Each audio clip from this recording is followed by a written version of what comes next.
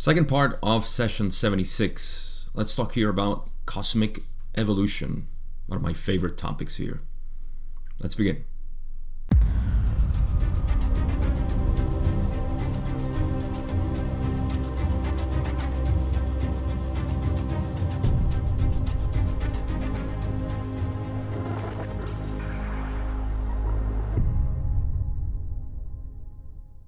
In the last video, we got a little bit of a taste on the archetypical mind, and now we're going to get into the remainder questions that I left out on the archetypical mind, and then we'll go into what I call cosmic evolution. Cosmic evolution, of course, is not something that I'll be able to explain fully here, but with all the knowledge that we have so far of the raw material, it's going to make it a lot easier to digest and understand this, and possibly integrate it. So I want to start this introduction by saying that I want to offer two views. There is, because this is the way I perceive it and the best way I can describe it. Now, these two views are interrelated because that's just the nature of how consciousness works. And the first one is that we get into learning this from the sensation of separation, which is a perspective, it is a belief, it is a medium, shall we say, in which we can perceive the creation.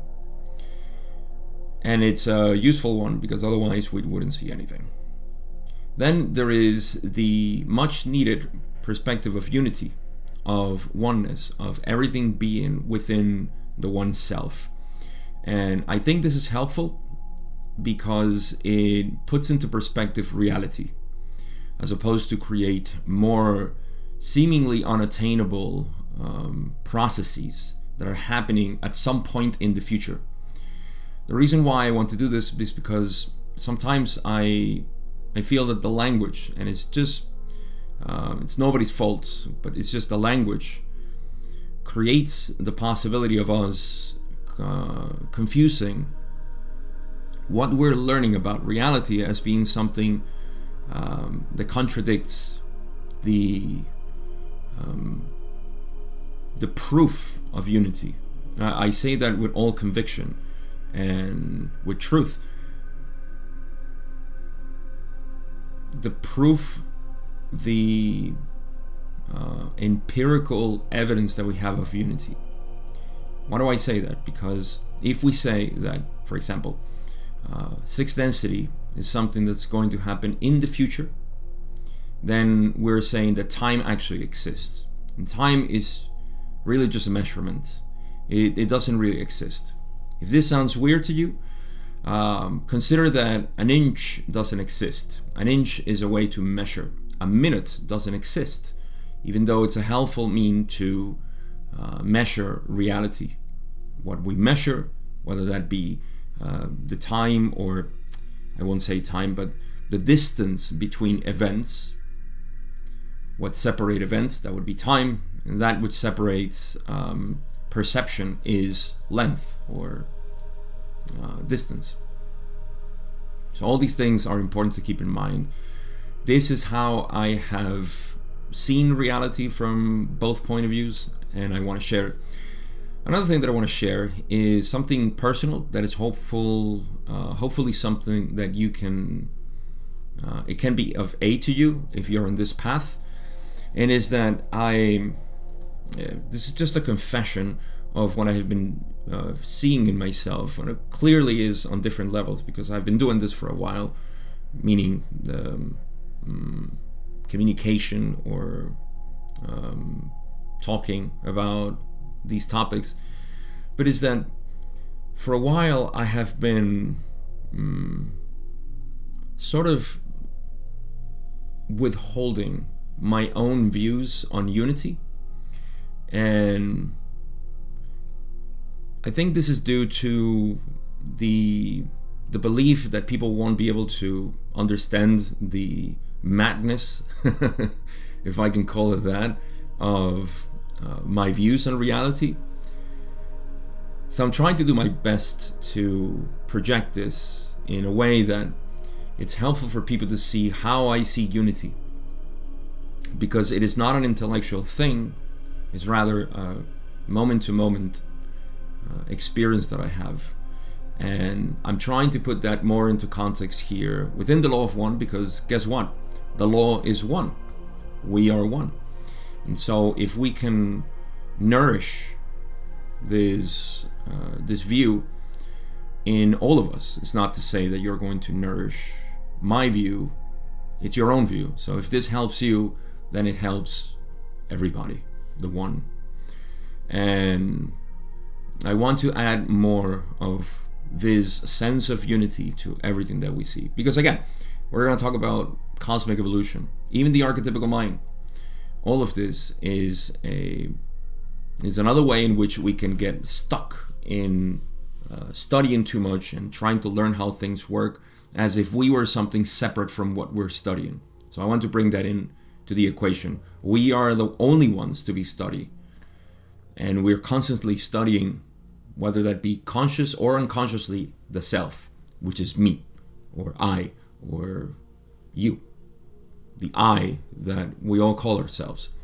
So the better, the more conscious we study ourselves, the better we can understand who we are. All right, so all that introduction, thank you for listening to that. We can go, and again, this is another point where I can say, if you're on YouTube, there are timestamps where you can navigate the questions, and you can skip my my introductions if they're not of interest to you, just so you know. So here we go. All videos, all Law of One videos have timestamps, so you should know this by now, but I like to reiterate. All right, sorry, introduction's not over. Just want to reiterate that in the last video we talked about the archetypical mind. Ra talked about, just briefly, I'll recap, that the Tarot actually came from the desire to teach the archetypical mind. Then we talked about the different ways in which we can study the archetypical mind. All of this is relevant to the questions that we're going to read today. So Ra said astrology, tarot, and tree of life, which is the Kabbalah's mystic path to understanding reality. And so all these things are helpful to study the archetypical mind. They're not the only ways, but they are the most advanced. And when advanced, I mean the body of study that is available to us for studying. Much like non-duality is something that doesn't get studied by a specific body or material, but rather it's something that we can investigate on ourselves, on our own. And that, however, we certainly do have a lot of material and information from the East about non-duality.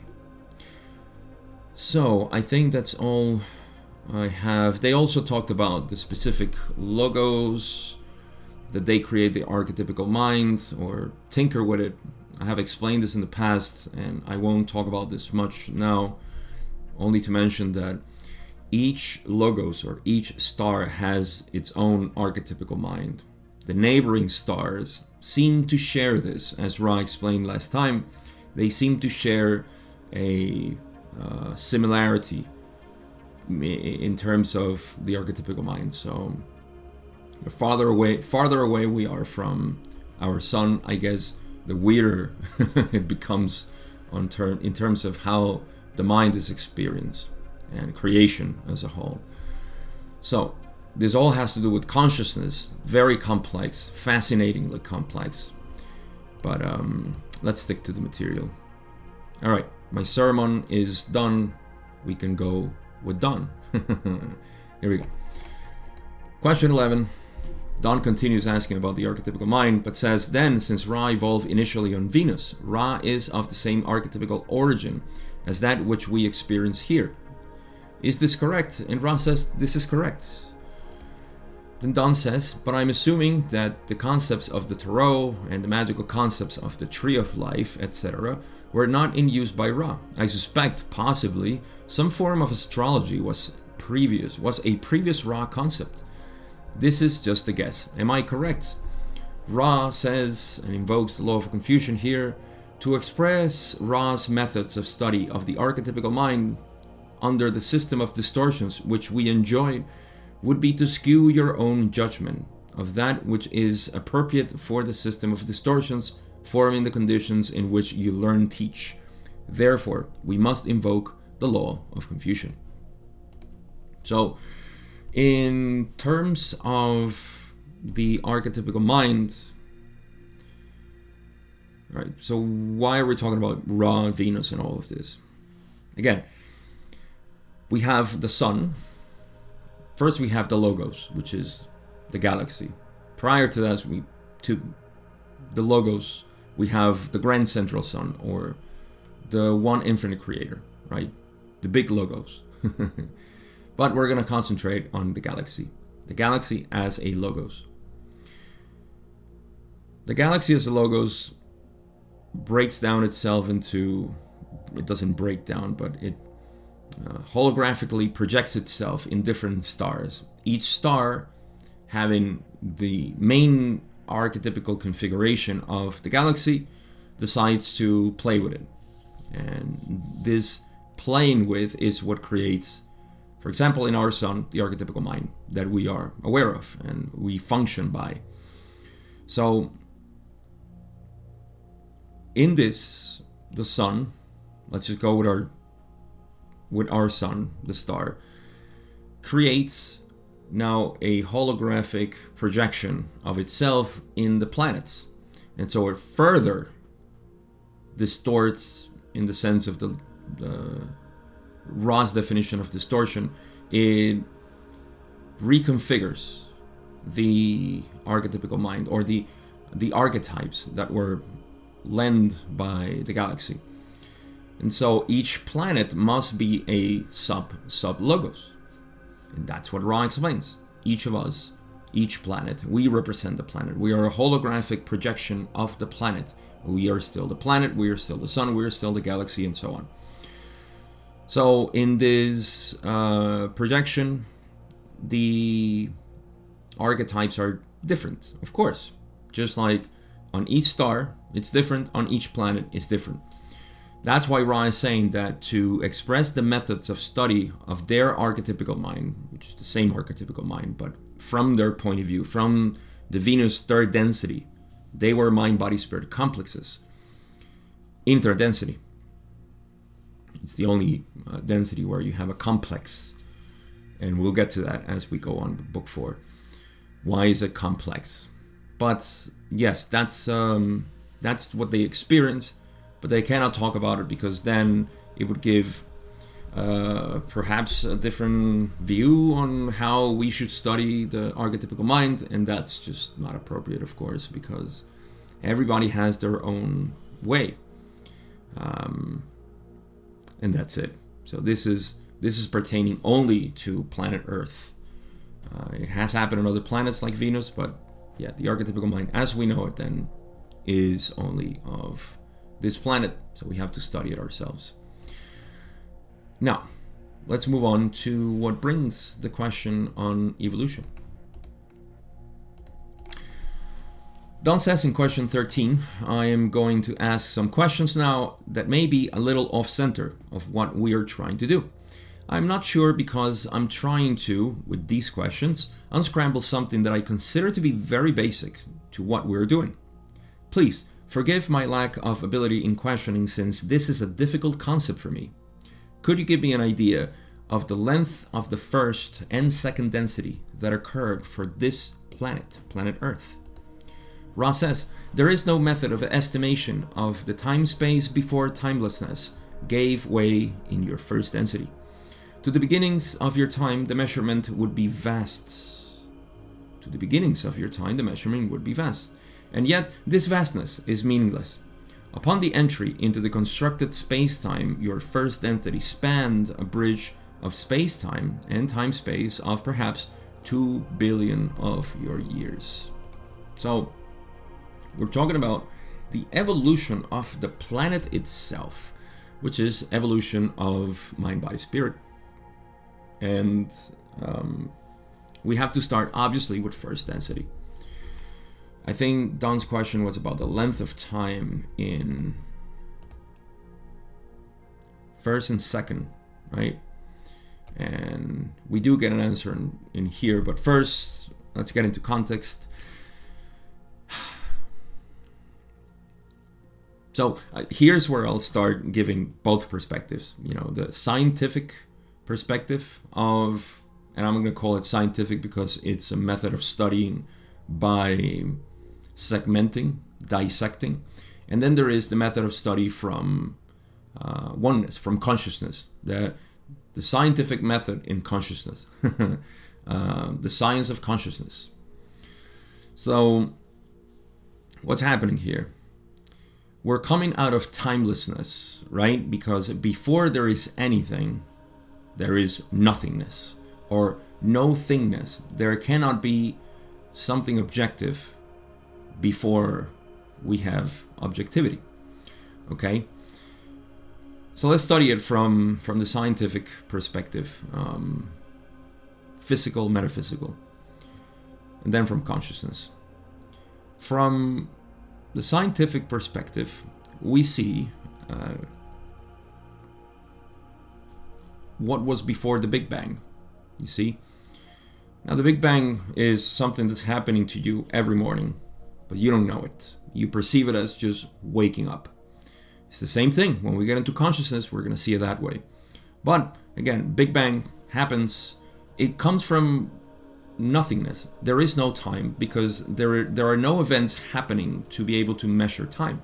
So you see, that which is prior to things, to time, to space, must be timeless. And of course, objective-less. So that's why Ra says, there is no method of estimation of the time-space before timelessness gave way in your first density.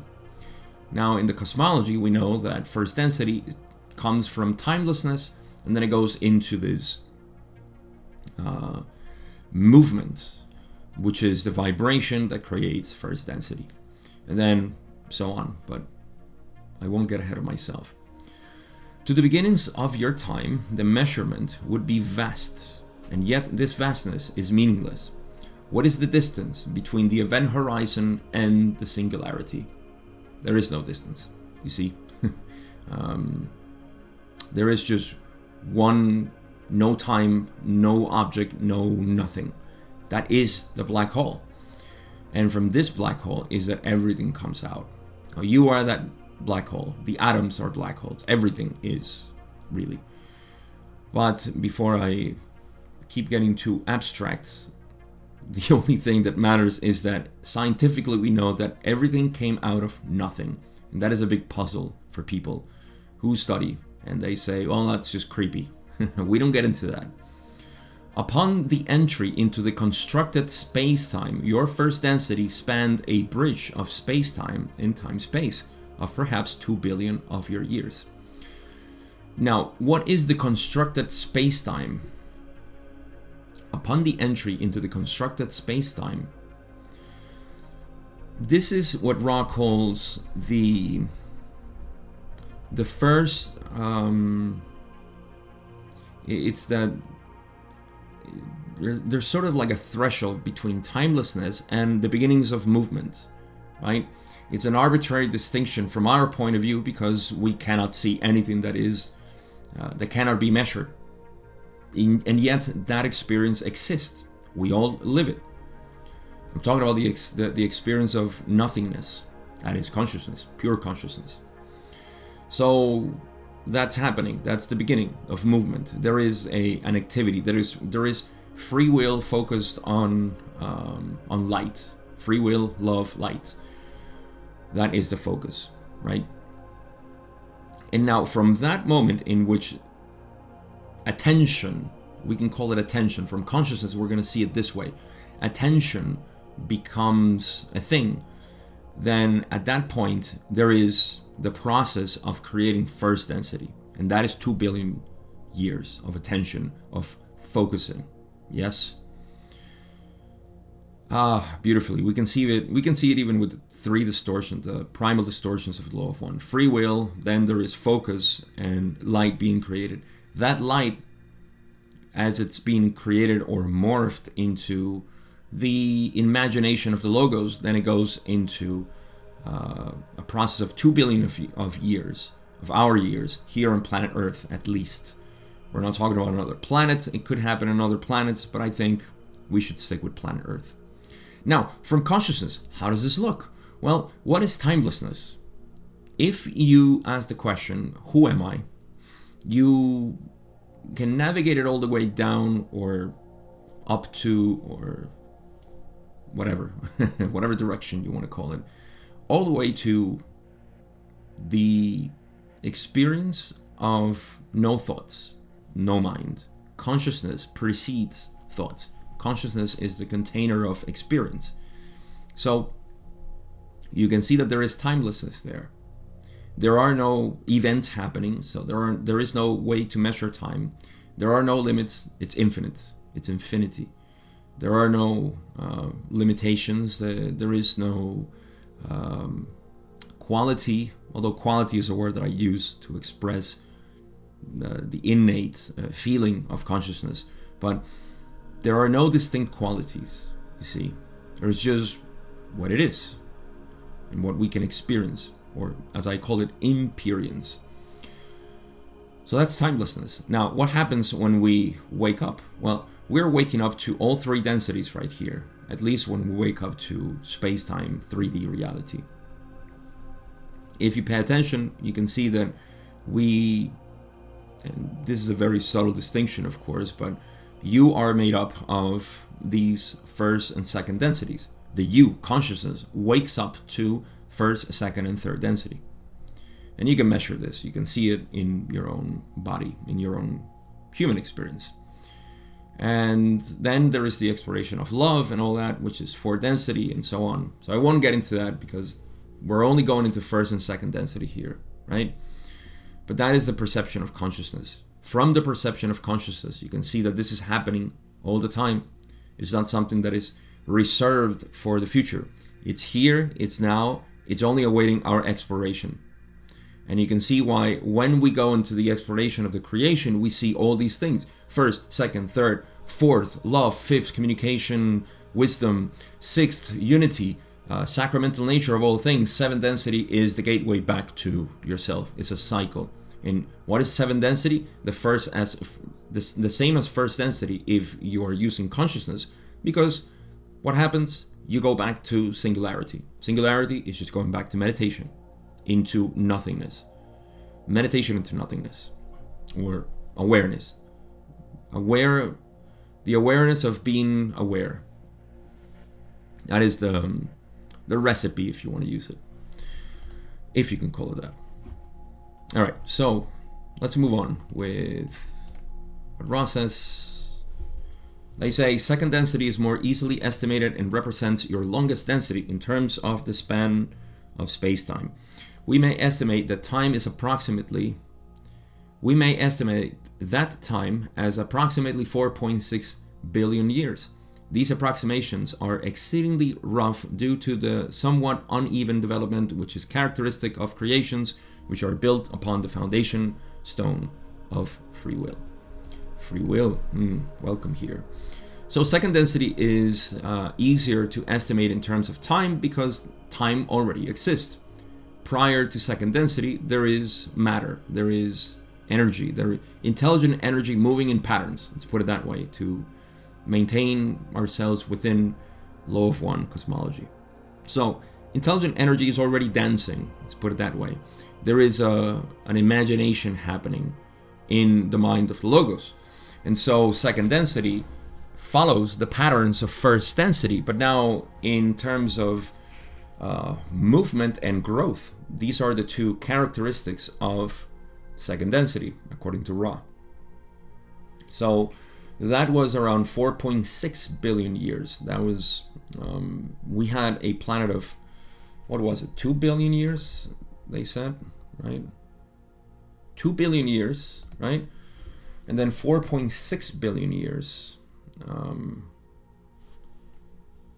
It's interesting. What is the age of the Earth? Isn't it 5 billion?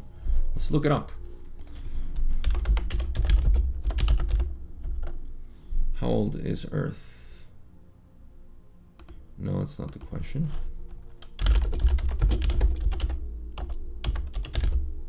How old is Earth? I think it's around, oh my god, 1,000, there we go, 4.5 billion years. Well, I can't add those two and have consistency with science, but it's that would be 6, unless Ra. No, that can't be. All right, well, who do we trust, science or Ra? It's up to you. But 4.6 billion years is the time that it takes for second density, right? We may estimate that time as approximately 4.6 billion years. These approximations are exceedingly rough due to the somewhat uneven development, which is characteristic of creations, which are built upon the foundation of stone of free will. I don't know why the estimations are rough. In terms, I'm only thinking about second density, how it evolves, because from first density. So maybe it's taken into account first density. Maybe, I don't know. Maybe our measurements are off, thinking that it's 4.5 billion years that the Earth has been here. Perhaps before the planet actually coalesced, there was a time that Ra's adding into the account here. I don't know. I really don't know. But that's irrelevant. The point is that second density takes a long time. The cycle of first density is 2 billion. The cycle of second density is 4.6 billion. But yeah, no, there's an itch in my mind thinking about. I think the way I can feel good with myself is that first density, what we know about Earth is 4.5 billion years, but before Earth formed. So maybe this is, I think the 4.5 billion, to be honest, has to do with Earth formed as it is, right? As a planet.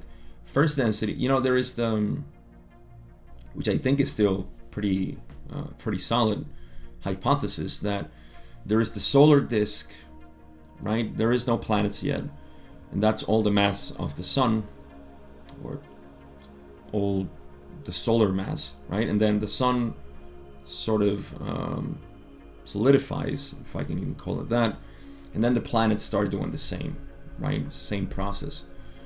So maybe that's first density, part of that first density, and it takes 2 billion years before it materializes as a solid rock, in our case, right? Or a sphere. So maybe that's first density, and second density starts right at the beginning of what we know of planet Earth, just having all this movement and growth. Very, very primitive at the time. And yet there is still that happening. I don't know when the first organic molecules were discovered or happened. I forget my science and times and all this stuff, but it's I think it's we're pretty accurate with science. I think it's if we take into account 2 billion years for first density, the solar disk coalescing into the spheres and all that stuff, then we can say that's first density, because it's coming out of timelessness anyways. So the sun must also be involved. There's a lot of stuff I don't know. I'm just guessing. But in any case, that's 4.6 billion years the second density takes. These approximations are exceedingly rough. I think when they say that these approximations are exceedingly rough, they have to do with the distinction between first density and second density. Because they say that these are characteristic of the foundation stone of free will, which in my mind, and again, I can imagine this from the point of view of consciousness now, when you're imagining something, right? Think about imagining something. Imagining a story. You first have a glimpse of what's happening, you know, the scenario and all this stuff. This is a very rough analogy, but you're having an imagination, and it takes time for you to, which is not really time, you know, it's happening in your mind rapidly, but at some point your characters start to have a sort of reality to it, right? And so you can imagine free will doing the same here with second density. How are they going to move, or how they actually, it's not even the imagination, it's the play of free will now within the planet. So it's even better, because we don't know how things are going to react. We just let it loose, right? And just evolves out of that. It's random movement, or what seems like random movement. But okay, let's move on. Don is going to clarify this by saying, did you say that second density was 4.6 billion BIL? Is that correct? Ra says this is correct. Don says, then we have a third density that is, comparatively speaking, the twinkling of an eye, the snap of a finger, in time compared to the others. Why does the third density cycle so extremely rapidly compared to first and second? And Ra says the third density is a choice. Wow. This will allow me to share with you why I am so in love with third density and not really excited about fourth, fifth, and sixth density. I'll tell you a little story. When I started reading the raw material, I was fascinated with all the cosmology. That was the first thing that really interested me. Forget about evolution, anything, I didn't care. Just the cosmology was so pristine. It's beautiful. So I started to get into the cosmology, and then I realized, oh, there is evolution. There is evolution happening, and we're all going somewhere. Ah, that makes sense. You know, that also, it sort of like fed my my desire to know what would happen in the future. Are we just going to die? Are we something that just happens and we'll never remember again? Something like that, right? It was just an answer to that, which was my my old longing from being an atheist scientist, which I was, and a non-believer at all of anything spiritual. And so that gave me a sort of answer to that.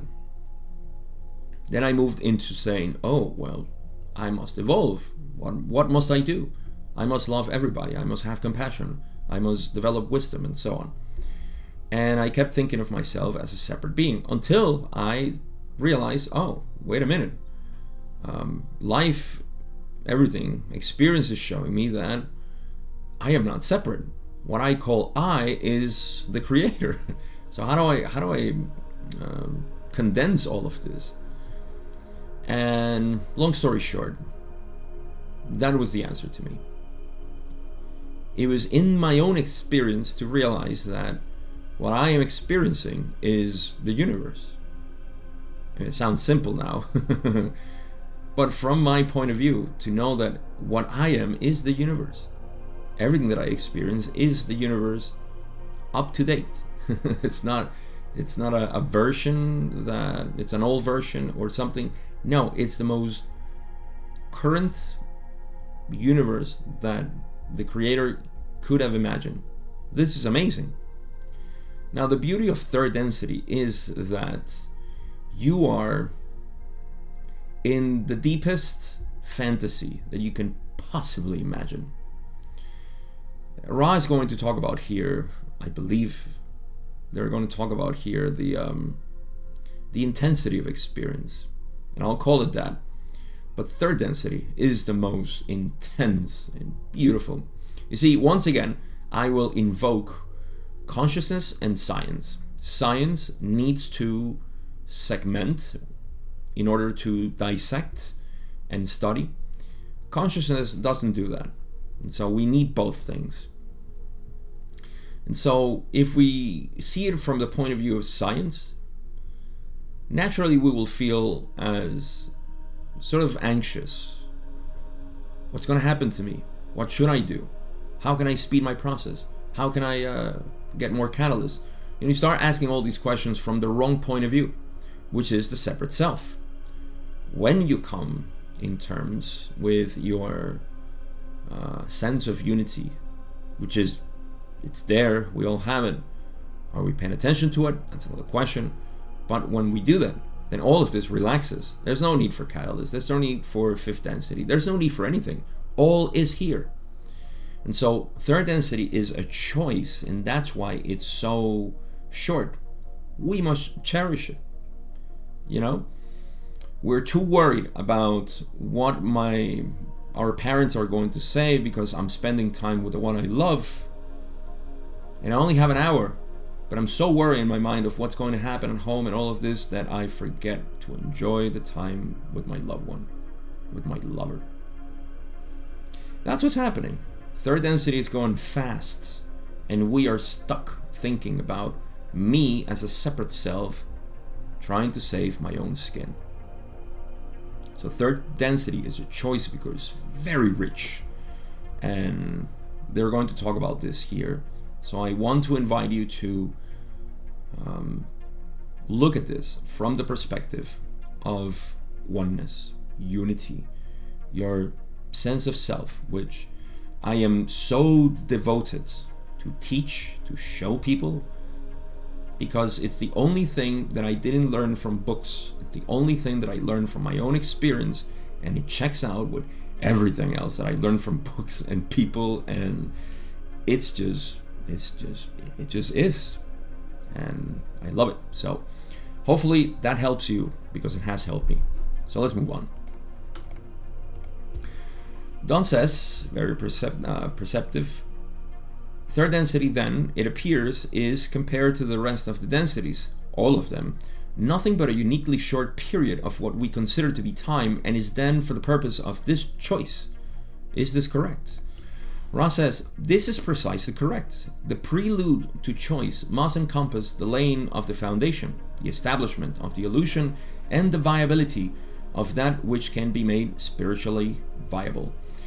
The remainder of the densities is continuous refining of the choice. This also is greatly lengthened, as you would use the term. The choice is, as you put it, the work of a moment, but is the axis upon which the creation turns. Oh. Yes. I love it. I really do. It's just a fantastic philosophy. Okay, so I'm back to myself, to the composed self.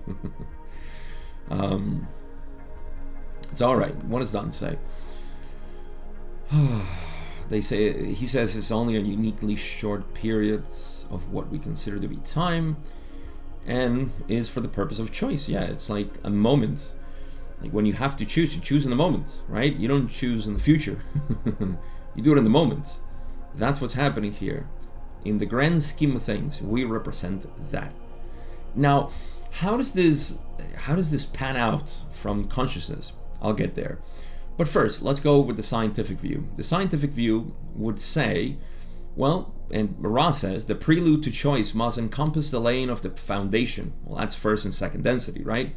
The establishment of the illusion, that would be, yes, how is this going to look? You know, trees and atmosphere and planets and stars and all of this, how are we going to see it? This is all related to the archetypical mind, of course, as well. But, well, everything is, because anything that has to do with the mind has to do with the archetypical mind, except consciousness. Consciousness has nothing to do with mind. Actually, it does, but not from this point of view. Oh man, we need context. So yeah, the prelude to choice must encompass the laying of the foundation. Yes, we must establish the illusion and the viability, what can be spiritually viable, right? And so from scientific point of view, yes, we need the foundation, we need the groundwork. for us to have experience, right? You need to have ground for your characters to move in. You need to have a land, something like that. That's the foundation of the illusion. Now, the remainder of the densities is continuous refining of the choice, meaning the fourth, fifth, and sixth density is the refining of that choice you made. Okay? There are different dimensions here, and I'll talk about them. This also is greatly lengthened as we would use time. The choice is, as you put it, the work of a moment, but it's the axis upon... Okay, let me go, because every sentence here is just packed. This is also greatly lengthened. What is? Fourth, fifth, and sixth density.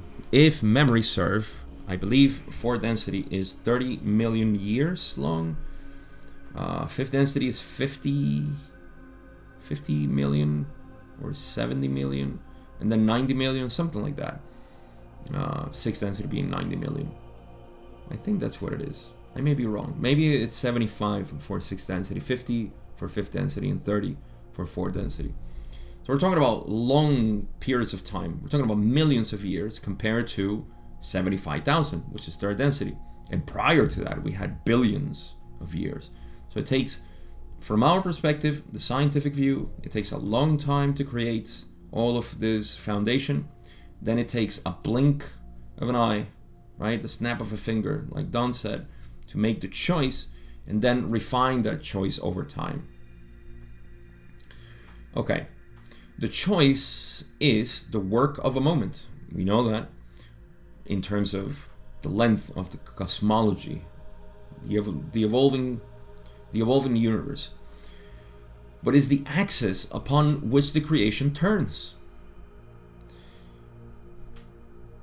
Now, let me finish the scientific one. The scientific one would say, of course, there is a choice, whether it be positive or negative, and it goes into different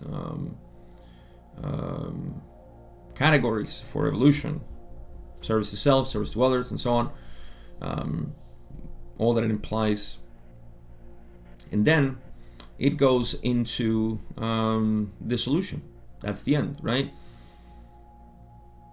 Of course, there is the axis, because once you make the choice, but see, it's not just, I have to say it, this cannot be the axis.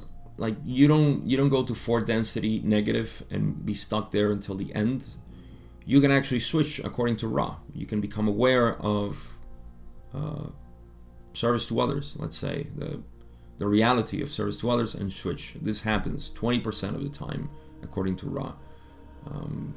There is an attraction to the light, which apparently doesn't happen to positives that go into negative, except if they come back to third density, which is another story, and I won't get into that.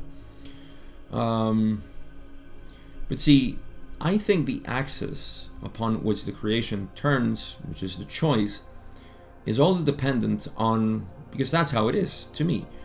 Every one of us, no matter if we all choose service to others or service to self for that matter, we all have a unique perspective of reality because of our own experience.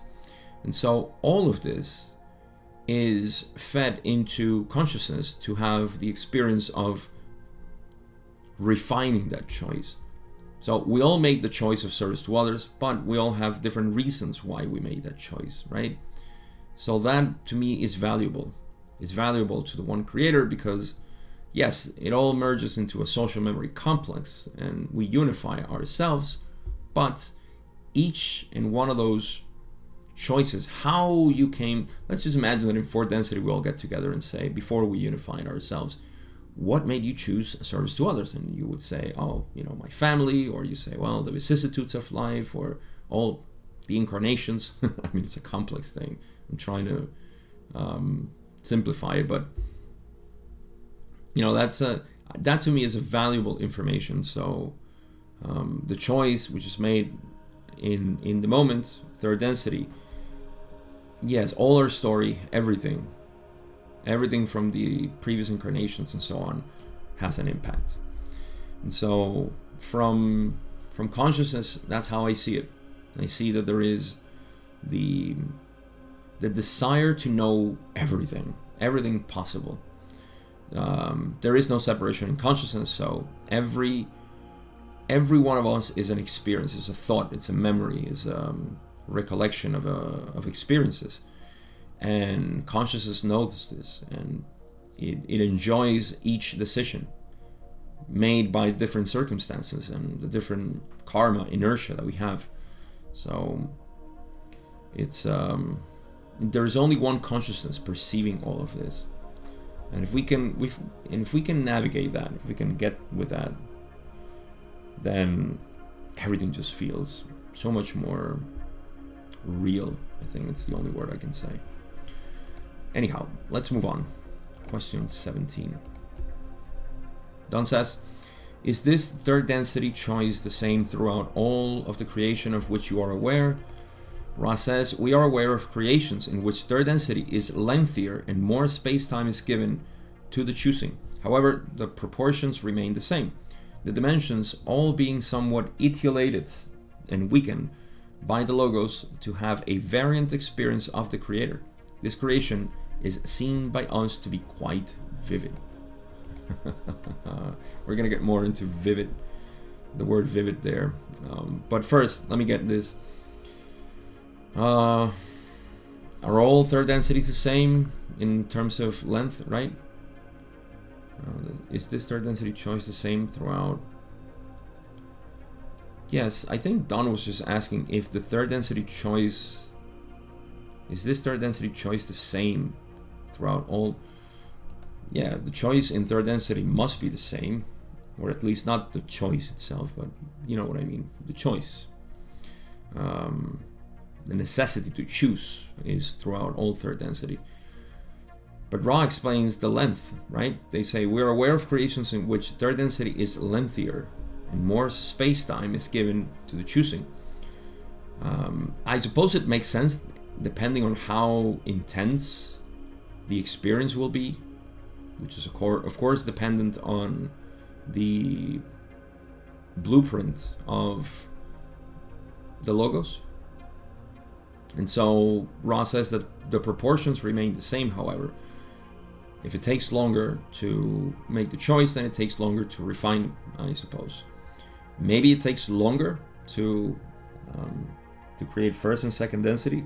Who knows? It's not here. It's not explicitly said here. The dimensions all being somewhat etiolated and weakened. Yes, these they have to, right? Etiolated means, I think it means like diluted, degraded, more, yeah, diluted probably is my word of choice. So these dimensions have to be weakened because the experience is not as intense. So there is more time to refine it, I guess, and experience it. So in this case, Ra's talking about this creation is seen by us to be quite vivid. Our creation. Sometimes I used to have issues with the word creation here because Ra uses it in so many ways.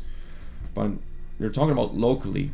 Planet Earth is a creation. Consciousness can only perceive itself like it does here on planet Earth. Well, here on planet Earth. So this is a creation. If you go to another planet, you be in consciousness with another archetypical mind and so on, then you would experience reality different. And that's what Ra is talking about here. They are aware of creations in which third density is lengthier and the dimensions are etiolated, diluted, and weakened.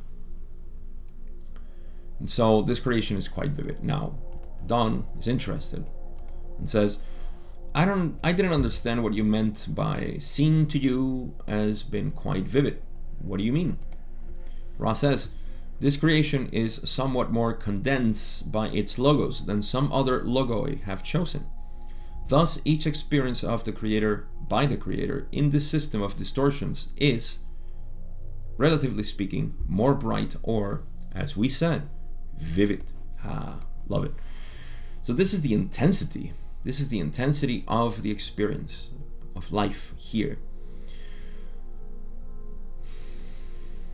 For reasons we cannot really understand because we only know our experience, this life, this human experience is very intense, very vivid.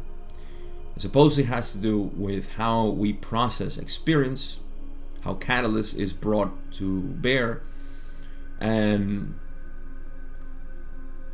you see, again, I think the scientific part would see it as, oh, this is a mistake, or it's too intense. Maybe the sun made a mistake, because we're thinking about the sun as a mechanic who created, as an inventor, which is not really, it's kind of limited to say that. But yeah, we can get into trouble, mentally, by saying, oh, it's too intense. I've heard this before. No, I don't want to come back to planet Earth because this sucks. This is too heavy. And the reason why they say it actually speaks of how vivid this is, because you're so lost into thinking that this is real, that this is your experience of separation is real. That's what you're lost. Yes, everything is so real. Third density here, human experience is so real that its aspect of separation becomes even more believable. See? So that's what it is. It's a belief, but it becomes more believable because how vivid it is. And from consciousness, see, one of the things that we do in the direct path is to know that, and this goes with further exploration of the self, but one of the things that happen in this process is that you realize that what you actually are is not at all dependent on the mind or physical world. The body and the mind, we don't depend on that. It's a very difficult thing to say without context and without the proper preparation, I would say, but that's what's happening. You become much more aware that who you are and what you are is the experiencing part, or rather, that which is aware of the experience, which is all of us. And so, from that point of view, I mean, things have happened to me, which recently, just stupid things, right? But they contain the whole thing within, which is laughing at the fact that I have a body. It is so amazing to know that you have a body. I mean, it's incredible.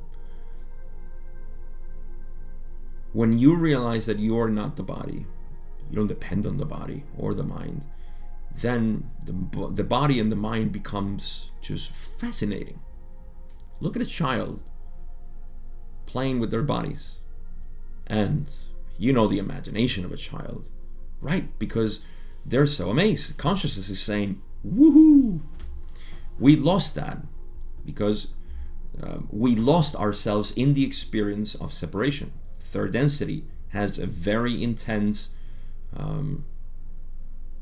expression of the aspect of separation, and so we believe that. So that's why I think it's so vivid, because we can get lost in the perception of separation. We believe that to be true. We get drunk with the sensation of separation. Yeah, I can't say it any other way. So yes, that's why it is so vivid, so bright. What else do they say? Yes, bright, very bright. It's real. My God, this is real. Is this real? It's like when you played a video game and it was okay, Atari, NES, and then Super NES, and you're saying like, wow, the graphics are becoming great. Now you're in virtual reality and you're saying like, I'm having a hard time trying to remember that I exist as a human. Well, we're going to keep advancing that way in the future if we keep improving technology to the point in which consciousness will be lost. Not only through the mind, but it's like a double mind. You see, now the virtual reality is going to become this very real mind. And you would say, oh, watch out, don't get lost there. Well, why not? We're lost here, and it's fun. So I'm not encouraging virtual reality, AI, and all of that stuff, nor am I discouraging it. I don't care. I know that we are fine, no matter what happens, because we are the one. Nothing can happen to the one. Something can happen only to the separate self, not to the one. So, question is, are you the one, or are you the separate self? So, I'll leave you to chew that question. Move on to question 19, where Don says, I am assuming that on entering into third density for this planet, disease did not exist in any form. Is this correct? Ross says this is incorrect. Don says, what was the form of disease and why did this exist at the beginning, third density? At beginning, third density. Ra explains, firstly, that which you speak of as disease is a functional portion of the body complex which offers the body complex the opportunity to seize viability. This is a desirable body complex function. The second portion of the answer has to do with the second density, other selves, of a microscopic, as you would call it, size, which have in some forms long existed and perform their service by aiding the physical body complex in its function of seizing viability at the appropriate space-time. So, disease, illness, death, decay, all that stuff. So, Don thought that there was no disease at the beginning of third density, and that is not true because there are two things that cause what we call disease. I know, political language and all that stuff. We cannot call, what's the call? Aging. Aging shouldn't be called disease. We call it beauty now. No, I don't know what we call it. We're always looking for euphemisms and ways to, oh no, let's not face that dark side of us that looks so terrible. Well, that's all about semantics and etymology and so many issues we have with language. We get too sensitive over time, and that's okay. I suppose that there is a reason for that. But let's call aging a disease, right? Because its function is to bring the body to an inviable state once we have explored a lot of catalysts, let's say. So in any case, what is disease? Ross says, that which you speak of a disease is a functional portion of the body complex which offers the body complex the opportunity to seize viability. So I explained that, that's aging. This is a desirable body complex function. Of course, we need this. We want this. We don't want to live forever. That would suck. And it won't be helpful, actually. All the people that want to, keep living is because of fear of death, fear of the death of the separate self, which never existed in the first place. So we engage into funny and sometimes questionable behaviors. Now, the second portion of the answer, which has to do with disease, is about second density other selves. I love that Ross says second density other selves. You see, other selves is not only humans. Other selves is everything. This little phrase here shows you that. I'll give you an example. In the raw material, the raw contact, the version of the raw contact that I'm translating into Spanish, I translated service to others. Maybe it's a little bit more, I know it's semantics and I love words, so why not? I translated into servicio a otros, which means to others, just like in English. But in Spanish, there used to be a translation of mo prójimo means more a direct human being, which to me is not true. It's not entirely true because it's alluding to the possibility of service only to humans. Forget about animals, forget about the planet, forget about the stars and the heaven and earth and all of this stuff, whatever. So to me, service to others is anything that seems different than me. And that would even be my body. Service to others. Body is my other self. Everything is my other self. But too abstract, I know. So, alright. So what's happening? Second density other selves of a microscopic. This would be bacteria and viruses, or viri. Is that right? Viri, as you would call it, which have in some form long existed and perform their service by aiding the physical body complex in its function of ceasing viability at the appropriate space-time. So these are catalysts. These are body catalysts.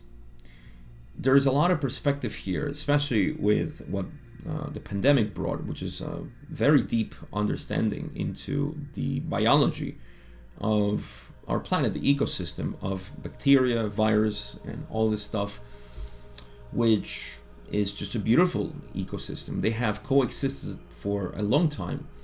I remember watching a video one day where they were talking about the constant war between bacteria and virus, and how, you know, they've been fighting.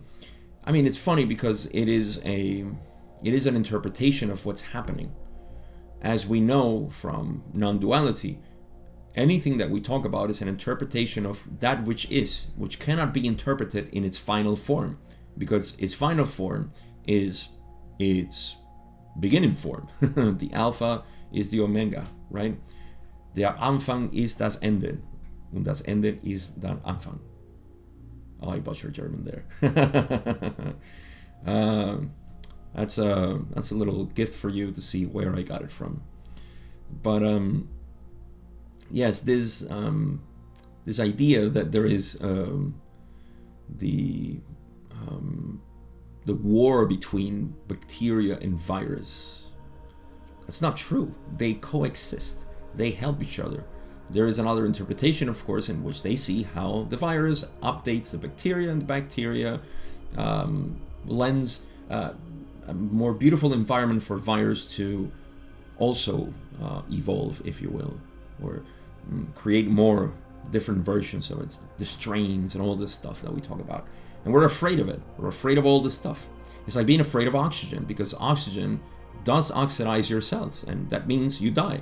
This is all part of the system. It's like trying to wax a tree, you know, so it doesn't fall. It will rot eventually, so leave it be. It's okay to die, it's okay to get sick, but even that is taboo in our society. It's not okay to die. That's why we have hospitals. You know, we'll put all kind of tubes and plugs and hoses and all kinds of things in use, so we keep you alive, because you have to live. It's a very difficult choice to die nowadays. Easiest thing, the one thing that we have for sure when we live, when we are born. So difficult.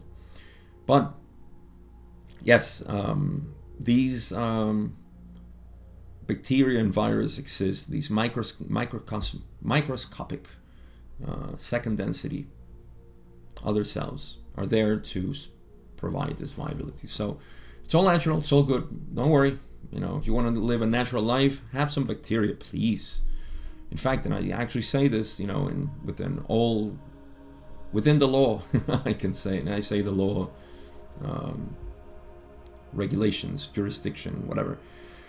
Yeah, have some bacteria, have some, you know, raw vegetables. Of course, wash them, the whole thing, if you want to. I don't wash them sometimes. And, you know, some probiotics. Everybody talks about probiotics. You know, we eat yogurt, what's it called? Kombucha, kefir, or something like that. That's well and good, but you need prebiotics too. Prebiotics is vegetables, that which the bacteria like to eat. You know, you put bacteria in your body, but then you feed it McDonald's. Come on, what are you doing? The lettuce in there? No. You feed him good. Give him food. You're getting bacteria in your body. Give him food. That's a good ecosystem. Anyhow, let's move on. Question 21. Don says, what I'm trying to understand is the difference between the plan of the logos for these second density entities and the generation of what I would guess to be a more or less runaway array of feedback to create various physical problems that act as catalysts in our present third density condition. Could you give me an indication of of whether my thinking is anywhere near right on that. Well, let's see. Ross says, this instrument's physical body complex is becoming more distorted towards pain. That's Carla. We shall therefore speak to this subject as our last full query of this working. Your query contains some internal confusion, which causes the answer to be perhaps more general than desired. We invite refinements of the query. Oh, I love that answer. The Logos planned for entities of mind-body-spirit complex to gain experience until the amount of experience was sufficient for an incarnation. This varied only slightly from second density entities whose mind-body complexes existed for the purpose of experiencing growth and seeking consciousness. So, why is Ra limited to give a general answer? Because Don's question is it's too broad and it's not specific. He's saying, I'm trying to understand basically why would the Logos design second density entities that would cause this disease, right?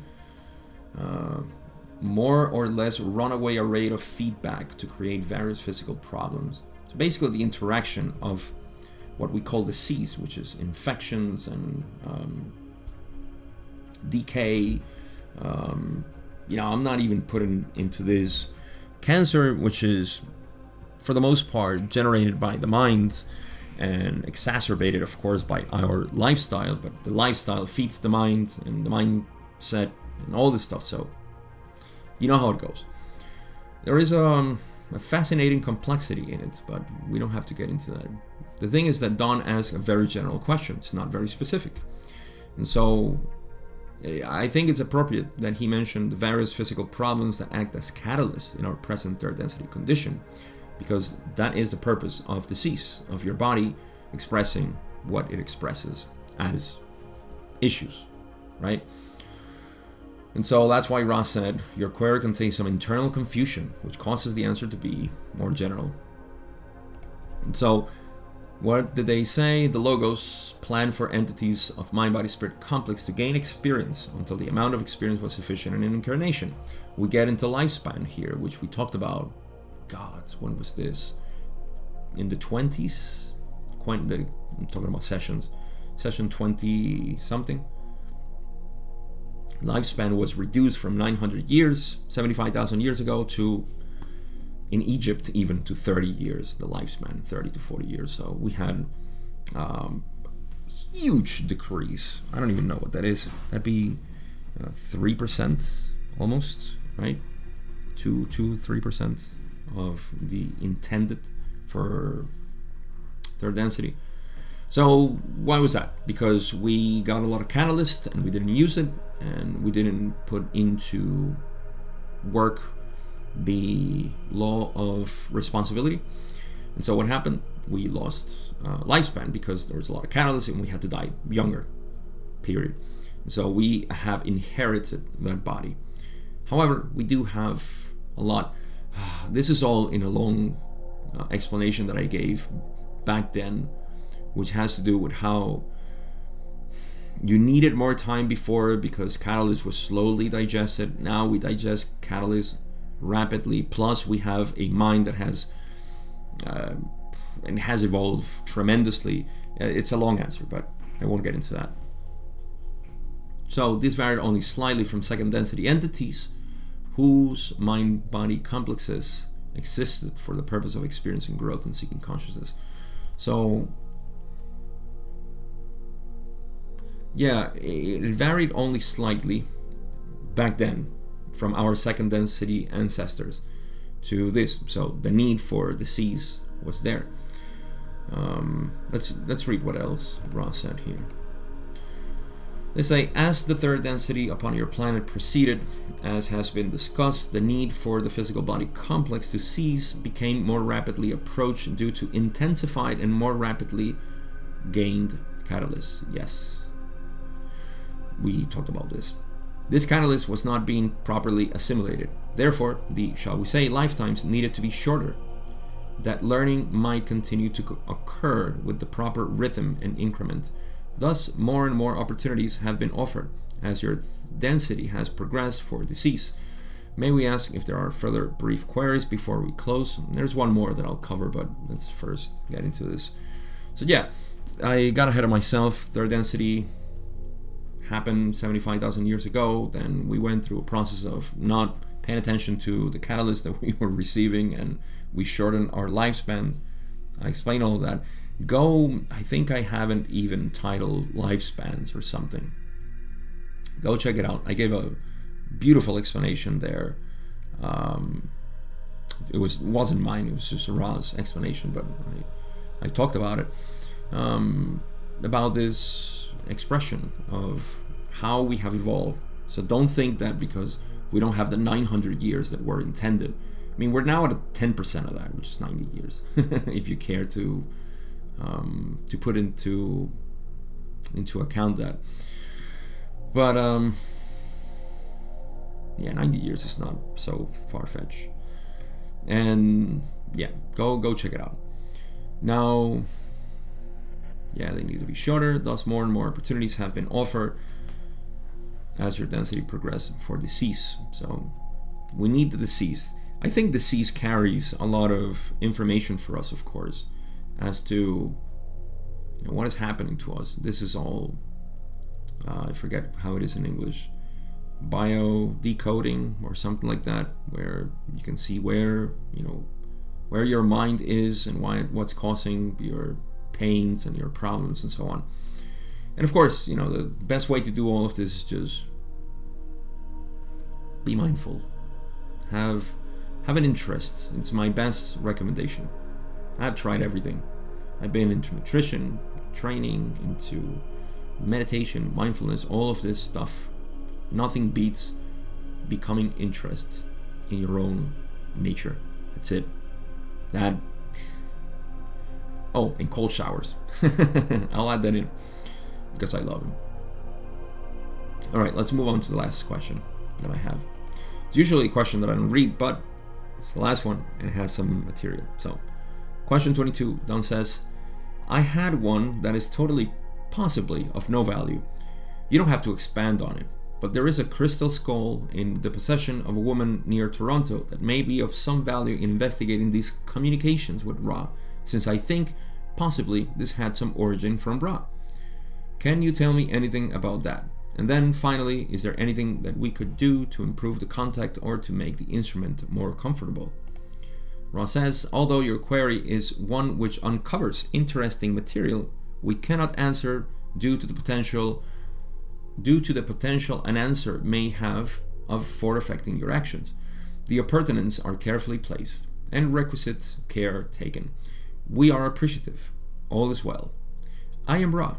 I leave you, my friends, in the love and the light of the one infinite Creator. Go forth, therefore, glorifying and rejoicing in the power and in the peace of the one infinite Creator. Adonai. Well, not much to say there. Crystal skull, some woman in Toronto had it. Ra says, interesting, can't talk about it because my answer or our answer can affect your actions in the future, I guess. To me, this is just another one of those things that Don was interested. It reminds me that back in the days, 80s, 90s, we were all so fascinated by the mysteries of the universe, historically, UFOs and ETs and the possibilities we're exploring. I mean, the cosmos was being explored back then. The Voyager, right? The 2 Voyagers. Wow, what a trip. All the pictures we got for the first time, something flying out of the solar system. We were in expectation of what would happen, coming from like 30 ages of UFO sightings and all this stuff. So we were really interested in all these mysterious stuff. Consciousness has now taken a turn to my belief, because it's what I'm living, has taken a turn to the inside. At least that has been my experience, and I think that echoes the general perspective of reality. And so this is a vestige of those times where Don was obviously interested in all these mysterious things, and there was a direct relationship with Ra. Now, what was it that was connected to Ra? We may never know. at least not in this density. But that's it. That's all I got. Conclusions. Well, we talked about evolution, cosmic evolution. I think I want to bring it back to consciousness, which is how I see all of this. Mainly because I find that in the past I used to be troubled by the possibility of this being something that I had to work in for the future.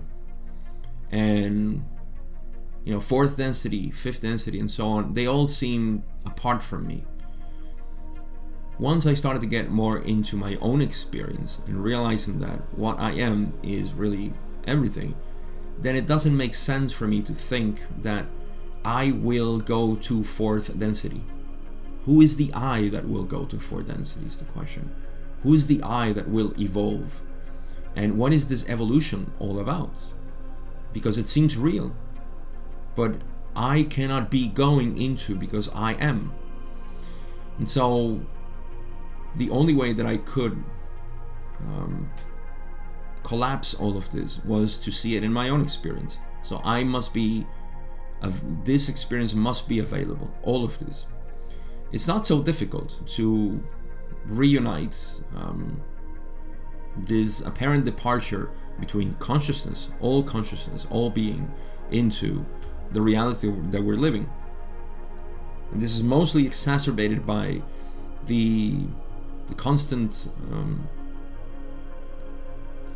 thing that people say when they say, well, I know I am God and all of this, but I am here in third density. There is a validity to this. It is true that you, God, are experiencing a sense of separation, and that is beautiful.